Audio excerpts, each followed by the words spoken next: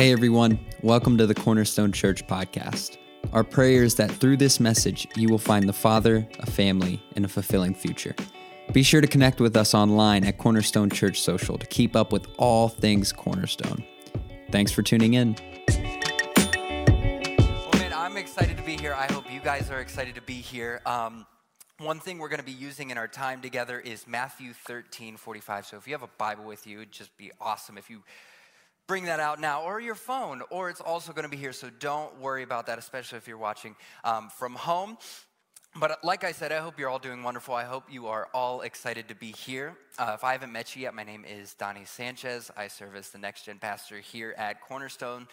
So basically that looks like overseeing kind of the ministries from babies all the way to graduates, even into some young adult, and then our special needs ministry. And man, oh man, I got to tell you, we have some really awesome leaders in those ministries doing some really awesome things. God is at work. But if you've been with us the past few Sundays, you know that we are in a series titled, This is How We Change the World. We're looking at kind of the 7 core values that we have as a church, and how through these core values, we make an impact in our community, and we participate with God in advancing His kingdom. So these are the hills that we're willing to die on. These core values are how we make our decisions. What are we going to do as a church? Well, let's look at our core values. And so if you call Cornerstone home, this is who we are. If you call Cornerstone home, this is who you are. These are the hills that you die on. And so as you heard during the we are in week 5 of our series. So we've had 4 weeks so far. So what I want to do is I want to kind of go over them really fast. So the title's going to show up. I'll read the title. You repeat it back to me. And then I'll read the description. Don't worry about repeating that back, because boy, oh boy, that's a long one. So let's get started. Week 1, we looked at the value, long live the King. You guys are awesome. So the description for that is, Jesus is our King, and everything we do flows out of that truth. It's not about us, it's about Him. We are here to make Jesus famous and be co-workers in helping the Lord's Prayer come to fruition. Your kingdom come, your will be done on earth as it is in heaven. Long live the King. Okay, that was week 1. Week 2, unity is our calling card. Guys, you're so good at this. Okay, the description for this is Browns fans and Steelers fans, dog people and cat people, Republicans and Democrats. There are divisions everywhere, but they have no place in our church.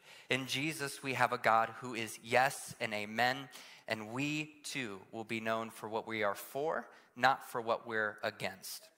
Okay, that was week 2. This is week 3. Second mile generosity. Guys, I love you. Okay, the description for this one is the Church of Jesus Christ should be the most generous group of people on earth. We will follow the example of our King, who held back nothing to rescue us. Our time, talent, and treasure are cheerfully given to expand the kingdom of God and to impact our communities. And then finally, last week, which was super awesome, was workers, not watchers. Awesome. Our culture is obsessed with consuming products, consuming content, even consuming church. But church is not meant to be consumed. It is meant for contribution. Fulfilling God's purpose only comes from working on the field, not watching on the sidelines. Now, Cornerstone, so far, this is what we've gone over, and this is who you are. This is who we are. So if you've missed any of these Sundays, if you've missed any of these messages, I want to challenge you, go back, listen to them, watch them, even if you've already seen them. And you can find that on our website, cornerstonechurch.family, on our YouTube, on our podcast, wherever podcasts are found, whatever platform you use. But the thing is this is who we are. So it's important that you know who you are. And so please, please, please go back and watch the past messages after service. Go listen to them. Maybe on your commute to work, you can listen to them in the car. But like we said, we are in week 5. And so this week, our value is pearls, sheep, and coins. We're not going to yet reveal that description, because I thought I'd tell you a story to kind of put us in the frame of mind to help us understand what we mean when we say pearls, sheep, and coins. Now, Many of you already know this, but if you don't already know, my mother is actually an immigrant from Colombia. Not Columbia, South Carolina, but Colombia, South America. And so she is from there, and actually my sister is from there too. They're both immigrants from Colombia, and I happen to be the sibling that was born in the United States. So what that means is all of my family on that side is there. My grandparents, my cousins, my aunts, the whole 9 yards, all down there except for my sister and my mom. They both live in Ohio. And so because of this, Jordan, my wife, who was on the pre, if you didn't already know, Jordan and I like to go back to Colombia as much as possible to visit family. And thankfully, we were able to visit Colombia over Christmas. So we were there from December 16th all the way to December 30th. And we were able to spend time with family. It was absolutely amazing. It was awesome. We weren't able to spend time with all the family just because of COVID and whatnot, but a good number of people were able to be there. My mom was able to come as well. Now, while we were there, I realized the importance of family in Colombian culture. Now, I grew up with this. Like, this culture's not shocking to me. Like, I eat the food, I know the music, I know all these different things about the culture, and yet every time we go, I'm reminded of the importance of family in Colombia. Now, this is in contrast of where we live in the United States, where kind of our family structures have somewhat broken down to now where for many people, family are the people who live in your home. Some people be like, that's my family, that's it. Or for some people, family is just good friends that we know. Or maybe you would even define your family as being here. And can I just say, we are your family. But the general family structure in the United States has somewhat broken down, and those are due to varying circumstances and different things, one being industrialization, and then two, just how transient we are as a people. We just go here, go there, go there. Now in Colombia, it's totally different. Totally different. I was talking with my mom to verify what I was saying because like I said, I know the culture, but I just wanted to be sure. Like, hey, Mom, is this really how it is, or am I tripping a little bit? And she said this. She said, listen, in Colombia, you have family or you have family. There's really no in between. You don't really get to choose. And so say you lose your family, they all pass away or something happens, a tragedy. You'll often be brought in by another family. So that is your support system. Your family is your support system. And I'm not just talking about nuclear family. I'm talking about like aunts, cousins, uncles, grandparents, the whole thing. And so in Colombia, family is extremely important. And additionally, one other thing that's different about both cultures, a little bit of contrasting, is the meal structure. So in the United States, breakfast is super small if you eat breakfast at all. Like me and Jordan tend to forget about breakfast sometimes. So in the United States, breakfast is super small if you eat it and if it's not just coffee. And then lunch, we usually eat on the go as well, or we eat alone. It's not gonna be big either. You're not going all out for lunch. Because when we get to dinner, that's like the big thing. That's when everybody, if you're gonna eat together, that's when you eat together. If you're gonna host somebody, you're gonna have them over for dinner. That's kind of the meal that is the most important out of the three. In Colombia, breakfast is still small, but like everybody eats breakfast, and you like sit down to eat breakfast. You're not like driving and like eating a McDonald's breakfast burrito kind of thing, but you sit down, you eat breakfast, and then dinner is really like a glorified snack. It's really just like, maybe an empanada or fruit or some cheese and hot chocolate. It's not really big, and it's often later in the evening at like 8 p.m. But lunch is the big deal. Lunch is where you spread the table, where everybody gathers around. For lunch, my favorite meal is bandeja paisa or sancocho. Oh my gosh, if you don't know what they are, look them up. Oh my gosh, it's so amazing. But that's where you spread the table and you eat together as a family. And that time is sacred. When, like I said, I was talking to my mom about the value of family in Colombia. And she was telling me this story. When she was in college, she was about 21 or so, either 21 to 25. She was in physical therapy school. And she had a family friend, and his nickname is Toto. His real name is Jose. And they would meet together on Saturday mornings and go for runs because they lived in the same neighborhood. Then they would go for a run on a Saturday morning, come back to my grandparents' apartment, chill out, drink coffee, whatever, chill. Then around like 1:30, because lunch is at 2 in Colombia, around there. Right around lunchtime, my grandparents would kick Toto out. And he's a family friend. They love him. But they would kick him out because the time of lunch is sacred. And he would be able to come back at 4 p.m. after you have, your lunch and then your little siesta time. Then he could come back. But lunch was sacred, and you don't miss lunch. If possible, barring an emergency, you do not miss lunch. People come home from work. People come home from school. And you do not miss lunch at all. And so when we were in Colombia, we ate lunch every single day. Maybe one of us had to miss breakfast, one of us had to miss dinner, but you were never allowed to miss lunch. So in Colombia, when it comes to lunch, you lay down your preference to be with your family. It doesn't matter if you want to be somewhere else. It doesn't matter if you want to hang out with friends. It doesn't matter if you're like, shoot, I have a report to get in for work. I got to go, guys. Like, I have a big meeting coming up. I got to prepare for it. Doesn't matter. It doesn't matter if you have a school project. You eat lunch, no devices, no nothing. You're there with family. And so you slow down for the sake of family, and you lay down your personal preference for the sake of family. And Jordan and I have really actually tried to implement this in our break room. We both work at Cornerstone. We try to eat lunch together every single day. No devices, no anything. And it's a way to kind of split up our day, but it's also a sacred time. And so what does that have to do with our core value? Well, here is the value description, finally.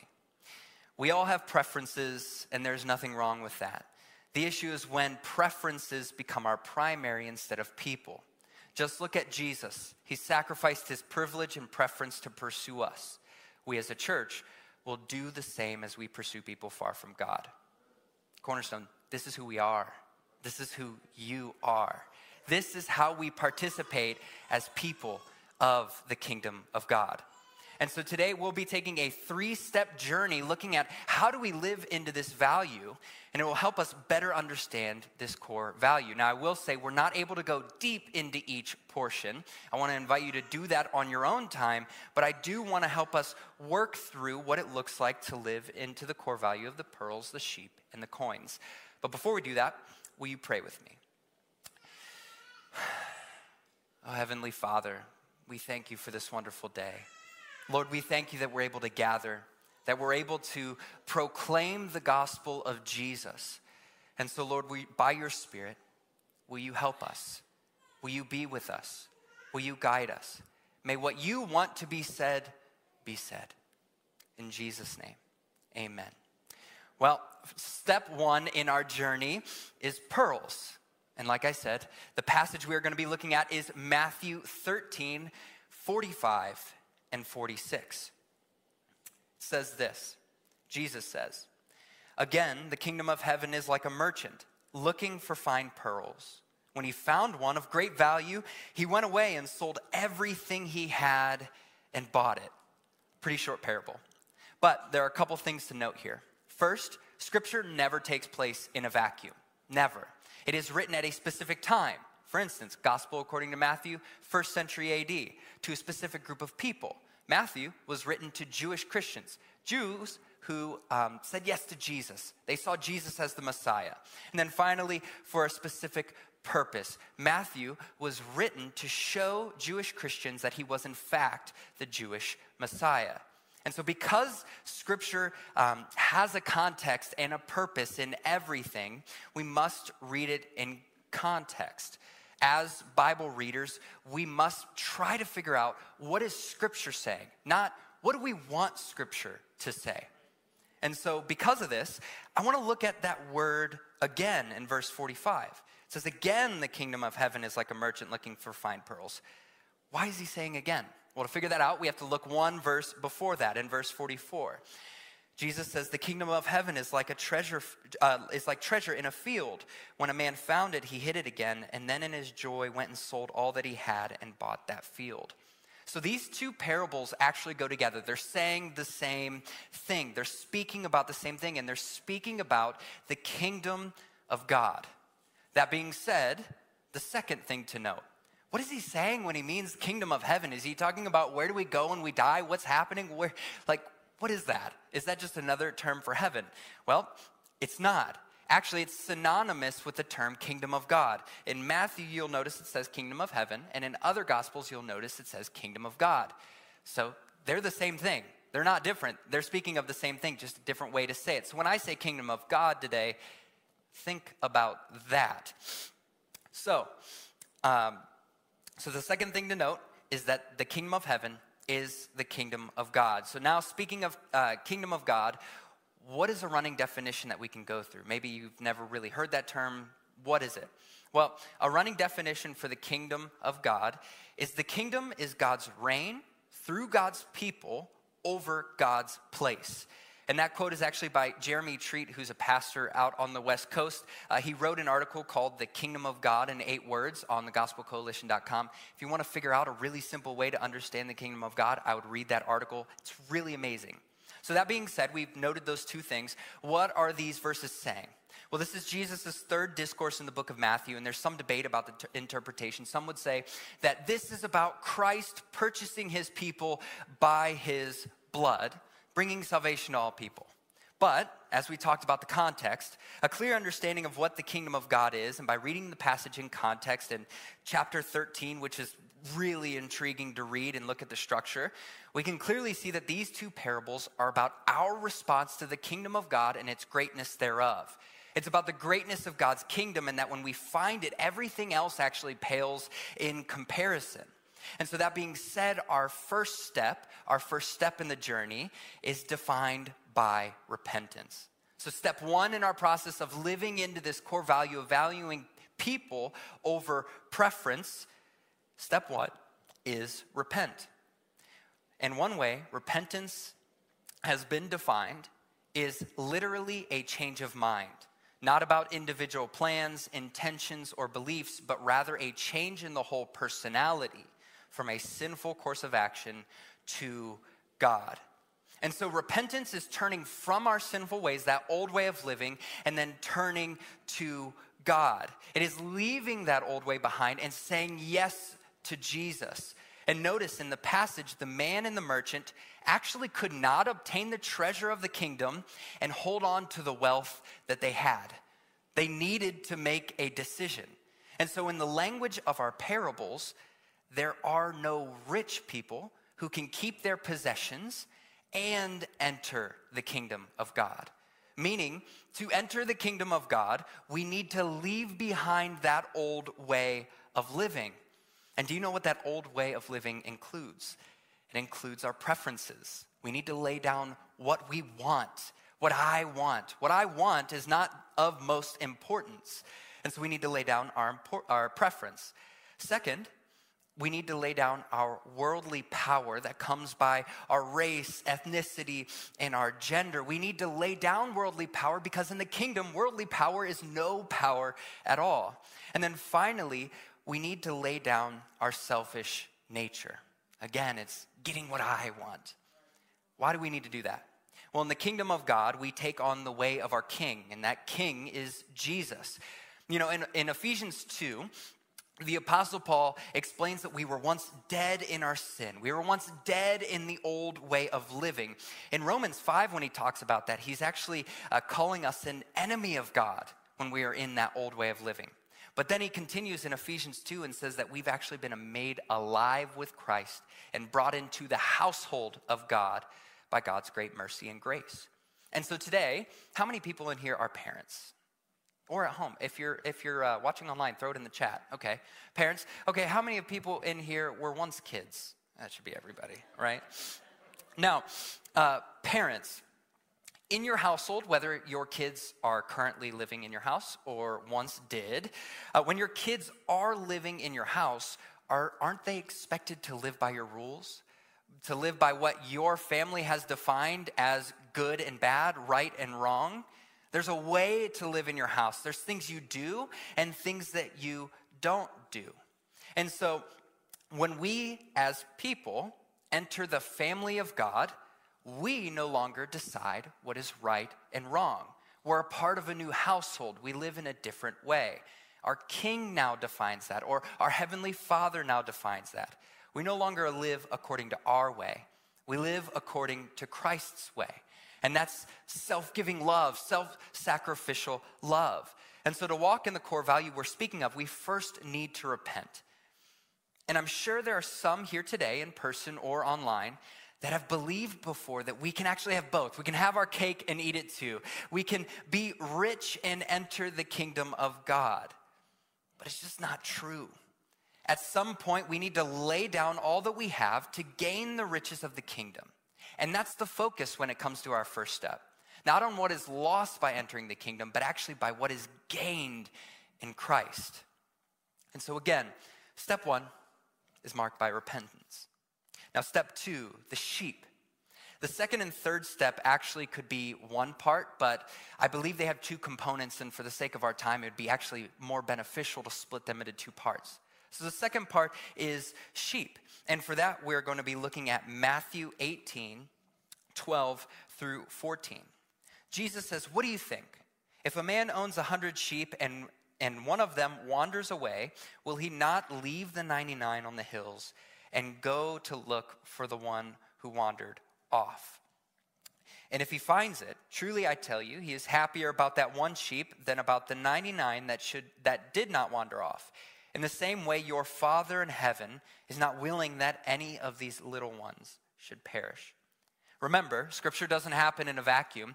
And before this passage, Jesus is using this imagery of little children to talk about humble believers, that we must become humble and lowly like children to enter the kingdom of God. That is why he says, see that you do not despise one of these little ones. For I tell you that their angels in heaven always see the face of my Father in heaven. That was just before the passage. Additionally, let's look at the passage after verse 14. It's verses 15 through 20. If your brother or sister sins, go and point out their fault just between the 2 of you. If they listen to you, you have won them over. But if they will not listen, take 1 or 2 others along, so that every matter may be established by the testimony of 2 or 3 witnesses. If they still refuse to listen, tell it to the church, and if they refuse to listen even to the church, treat them as you would a pagan or a tax collector. Truly I tell you, whatever you bind on earth will be bound in heaven, and whatever you loose on earth will be loosed in heaven.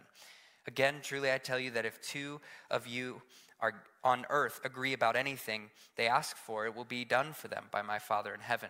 For where 2 or 3 are gathered in my name, there I am with them. So this passage is speaking about a wrong being done in a Christian community and what we're supposed to do about it. It talks about church discipline. But the focus of the passage is not on the division aspect. It's actually focused on the process of reconciliation. And so step 2 in our journey together today is reconciliation. It's a theme that flows through our passage about the sheep. God going to leave the 99 who are already there to bring back the one. It's a process of reconciliation. And that's because reconciliation is near and dear to the heart of God. It is why it says in verse 14, in the same way your Father in heaven is not willing that any of these little ones should perish. And so do you remember step 1? Repent. When we enter the kingdom of God, we take on the way of our King. And so therefore, we rejoice at the reconciliation of a lost brother or sister to God or to someone else. And that's because God rejoices when that happens. So we rejoice. And this is really a common sense reality, and yet we miss it all the time. Notice in the beginning of our little passage there in verse 12, Jesus says, what do you think? This is a call to common sense, and yet we miss it all the time. Even the people he was speaking to missed this call to common sense. And so what do you think? Does God desire violence, rage, and throwing others into contempt with our minds? Or does he desire reconciliation through love, grace, truth, and understanding? One's easy. One is the way to the kingdom of God. One leads to death and destruction. One leads to life. And for so many of us, because we've refused to turn from our old way of living, we've actually hurt those we love in the process. Maybe this is your story. Because others have refused to turn from their old way of living, we have been hurt in the process. Maybe that is your story. But the result of these scenarios is division. But it doesn't have to be that way. And as a church, we refuse that it stays that way. God desires reconciliation, and so do we. Reconciliation with God, so salvation, welcoming others to know Jesus, and then reconciliation with our perceived enemies, even within the church. Forget about being right. It's not a kingdom rule. But do you know what is? self-giving love. We value people over preference. We value people over the need to be right. Not saying we don't stand for truth, but I don't need to get my way. I don't need to be vindicated in the public square and let everybody know that I was right. So to live in this core value, we must seek reconciliation, for it is what God desires, that we reconcile with him and reconcile with each other. And so far, we have 2 out of the 3 steps in our process. Step 1, repent. We must turn from our old way of living to say yes to the kingdom and yes to Jesus and his way. We cannot keep our preference, pride, worldly power, and prestige while participating in the kingdom of God. And then we had step 2. God desires that we reconcile with him and that we reconcile with each other. Because God desires it, we desire it as well. We forsake that need to be right and the need to get what we want for the sake of reconciling with a brother or sister in Christ or leading someone to reconcile themselves with God. We will the good of others over ourselves. So now we're into step 3, which is coins. And for that, we are looking at Luke 15, 8 through 10. Flipping through here. In case you have a Bible, that's why I did this, to give you some time, because my pet peeve is when a pastor goes, Luke 15, 8 and 10, and then just goes, and I'm just like, so. But Luke 15, 8 through 10, or suppose a woman has 10 silver coins and loses one. Doesn't she light a lamp, sweep the house, and search carefully until she finds it? And when she finds it, she calls her friends and neighbors together and says, rejoice with me, I have found my lost coin. In the same way, I tell you, there is rejoicing in the presence of the angels of God over one sinner who repents. So, what marks this step in our process, step 3, is rejoicing. So step 3 in our process is rejoice. As is important in our time today, let's look at the context. Jesus says in the beginning of what we just read, or suppose. And that indicates that he is continuing a point he was already making before. And if you actually look at the passage before, it's the parable of the lost sheep. And so this is Luke's account of what we just looked at in Matthew. It's the parallel passage right there. And if you look at the passage after what we just read, you'll notice it is the parable of the lost son, or also known as the prodigal son. Now, let's look at this woman who lost this coin. The coin that they're speaking about in this passage is called a drachma. And a drachma would be about worth a day's wage. So for Ohio, the average daily wage pre-tax would be somewhere between $140 to $200. Whew, can you imagine losing that much? Just like, oh crap, I lost $200. That's a big deal, especially if things are tight at the moment.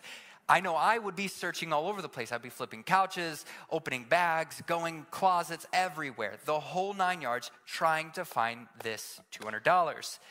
Because that might be important when it comes time to pay rent, utilities, or something else. Maybe even groceries. And so after she carefully searches all over the house, she finds it and rejoices. When you would find that $200, you wouldn't just be relieved and go, whew, that was good. Glad I found $200. Now, you'd be excited. You would rejoice a little bit. And so she invites people over to rejoice with her. She doesn't rejoice alone. And so this parable is clear. There's rejoicing in heaven in this way over every person who was lost but is now found in Christ. Every single one of them are valuable. Such a moment is worth being celebrated. In verse 10, it says, in the same way I tell you, there's rejoicing in the presence of the angels of God over one sinner who repents. And so if we are people of the kingdom, and we are part of this same kingdom, if this value is who we are, if it's who you are, we should rejoice in the same manner. Now, like I said before, immediately following this passage is the passage of the prodigal son, which I also think that it speaks into this. Remember, scripture doesn't happen in a vacuum, so something is going on here. Now, I wish I could read the whole passage, but we totally don't have time for that today. But to sum it up, in the prodigal son story, maybe you've heard it before, maybe not, there are 2 sons. There's a younger and an older son, and the younger son takes his inheritance early and then leaves. He says, I don't like the way my dad runs his house. I'd rather be on my own. I think I could do a better job. I'm out. Takes his money, leaves. He wastes all the money on worthless thing, what scripture calls wild living. And then as he did that, he goes bankrupt, a famine comes, and he's like, crap, I got to figure out how I'm going to live. And so he hires himself out as a servant, a lowly servant, feeding pigs. And he realized that they were eating better than he was. And he thought about all the servants at his father's house and what it was like being there. And so he came to his senses, decides to return to his father's house, but as a servant, not a son.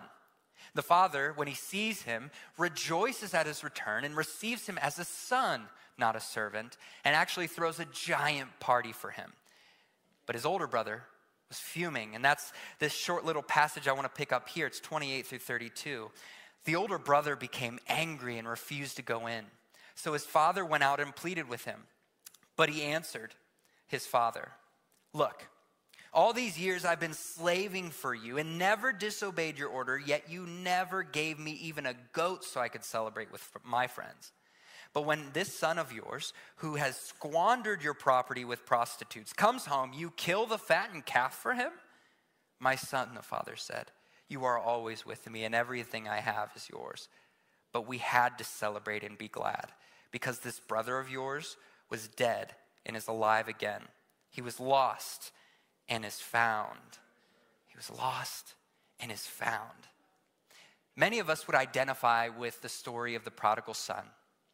That we thought we knew better, so we left, and now we come back to God, realizing that in him is true life. But just as often as we can find ourselves in the shoes of the prodigal son, we are just as often the older brother. Instead of rejoicing at someone who's been reconciled to God or reconciled with a brother or sister in Christ, we actually turn our nose up at them, and we say, what's so special about them? I'm better than them. I've been here longer. I've done this, and that for this church, and I've never gotten that kind of attention. Well, this kind of prideful thinking kills church communities. It actually also kills the spiritual life of that prideful person and stunts the growth of that newfound believer in Christ. The prideful thinking is not who we are. The prideful thinking is not who you are if you call Cornerstone home. We rejoice with all of heaven because the Spirit is at work. And so our focus isn't on us. We laid that down when we said yes to Jesus and yes to his kingdom. And so now our focus is on Christ and on those around us. So if our hearts are fully given to God, then our hearts will be full of love.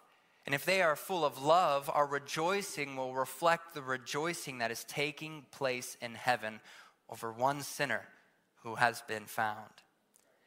Now, just as there's this godly journey that we're going on to live in this core value, the journey of repentance, reconciliation, and rejoicing, there's also this journey that is marked by the flesh and the world. That is the journey of power, division, and gossip. Power. Instead of repenting in humility, laying down our preference, prestige, privilege, and pride, we seek to use our worldly power to get what we want. Because we think, man, if I wield my worldly power, then the world would be good. We place ourselves in the spot of God. And that looks like selfishly valuing ourselves and our ideas over people. Division, instead of seeking reconciliation in love, we stay stuck in our resentment and anger. Instead of walking in love with our neighbor, we divide. We make distinctions that are unnecessary. We otherize people because we value our pride and our feelings and our need to be right over people. Finally, gossip. Instead of rejoicing at the salvation and success of others, we gossip about their weakness. We do this because we ourselves feel weak. We feel that we must preserve our image, so we try to bring someone lower than we are. When we do this, we value ourselves and our perceived prestige over another person. In reality, we do this at the expense of the community that we say we love. So the godly journey of the pearl, the sheep, and the coins is a journey of repenting, reconciling, and ultimately rejoicing. And if you're like me, I've struggled with that worldly process before. And so this godly journey isn't a one-time thing. We are continually repenting, continually reconciling, and continually rejoicing. And I think we can safely say that Cornerstone has been on this continual journey, wouldn't you? I mean, I haven't been a part of Cornerstone as long as many of you here, but I can say safely, looking at the history and looking at how long I've been here, that Cornerstone's been on this journey, doing its very best to surrender itself to the will of God, the way of Jesus. So what I want to do for a moment is imagine that we continue to do this. We continue to repent, we continue to reconcile, and we continue to rejoice, both individually and as a community. We now have a property, we now have a building. There's opportunities everywhere, and there are greater opportunities than ever. And so what would our church look like? What would our community look like? And not in the sense of what you would want to happen, but what kind of people would we be? What would we be like? What would people sense when they come in the doors? So what I want to do for a second is something that might be a tad bit uncomfortable, but I want us to close our eyes for a second. Even if you're at home, unless you're driving, close your eyes. Imagine what it would look like to value people over preference. Not getting what we want, but valuing people. Now think about the different ministries in our church. Ministries that maybe you're a part of or not a part of. Maybe kids, special needs, youth, the multitude of C groups that we have, divorce care, our City Lights team, our memorial team. There's so many more. Think about what that would be like. Not what you want to happen, but the kind of people we would be if we continue this process. That vision that we all have of what we will be like when we continue to go on this journey, it won't be accomplished by sitting idly by. And you can open your eyes now, but it won't be accomplished by sitting idly by. We must be continually repenting, continually reconciling, and continually rejoicing as a people. It's not for the chosen few, but it's for all who follow Christ. Cornerstone, this is who you are. We all have preferences, and there's nothing wrong with that. The issue is when our preferences become our primary instead of people. Just look at Jesus. He sacrificed his privilege and preference to pursue us. We as a church will do the same as we pursue people far from God. Will you pray with me? Father, I pray, Lord, that you would forgive us of the ways that we've wielded our worldly pride and preference as a way to get what we want. So, Lord, we repent, knowing that you are a forgiving God, that you are full of mercy, grace, and love. Will you help us so that now we may go and reconcile with those we've hurt in the process, and then we may rejoice at a newfound relationship. So, Lord, we thank you for the ability to reflect and hear what you want us to do. In Jesus' name, amen. Well, that's all for this week. Thanks again for joining us. If you'd like to contact us or find out more about our ministry, head over to our website at cornerstonechurch.info. Have a great week.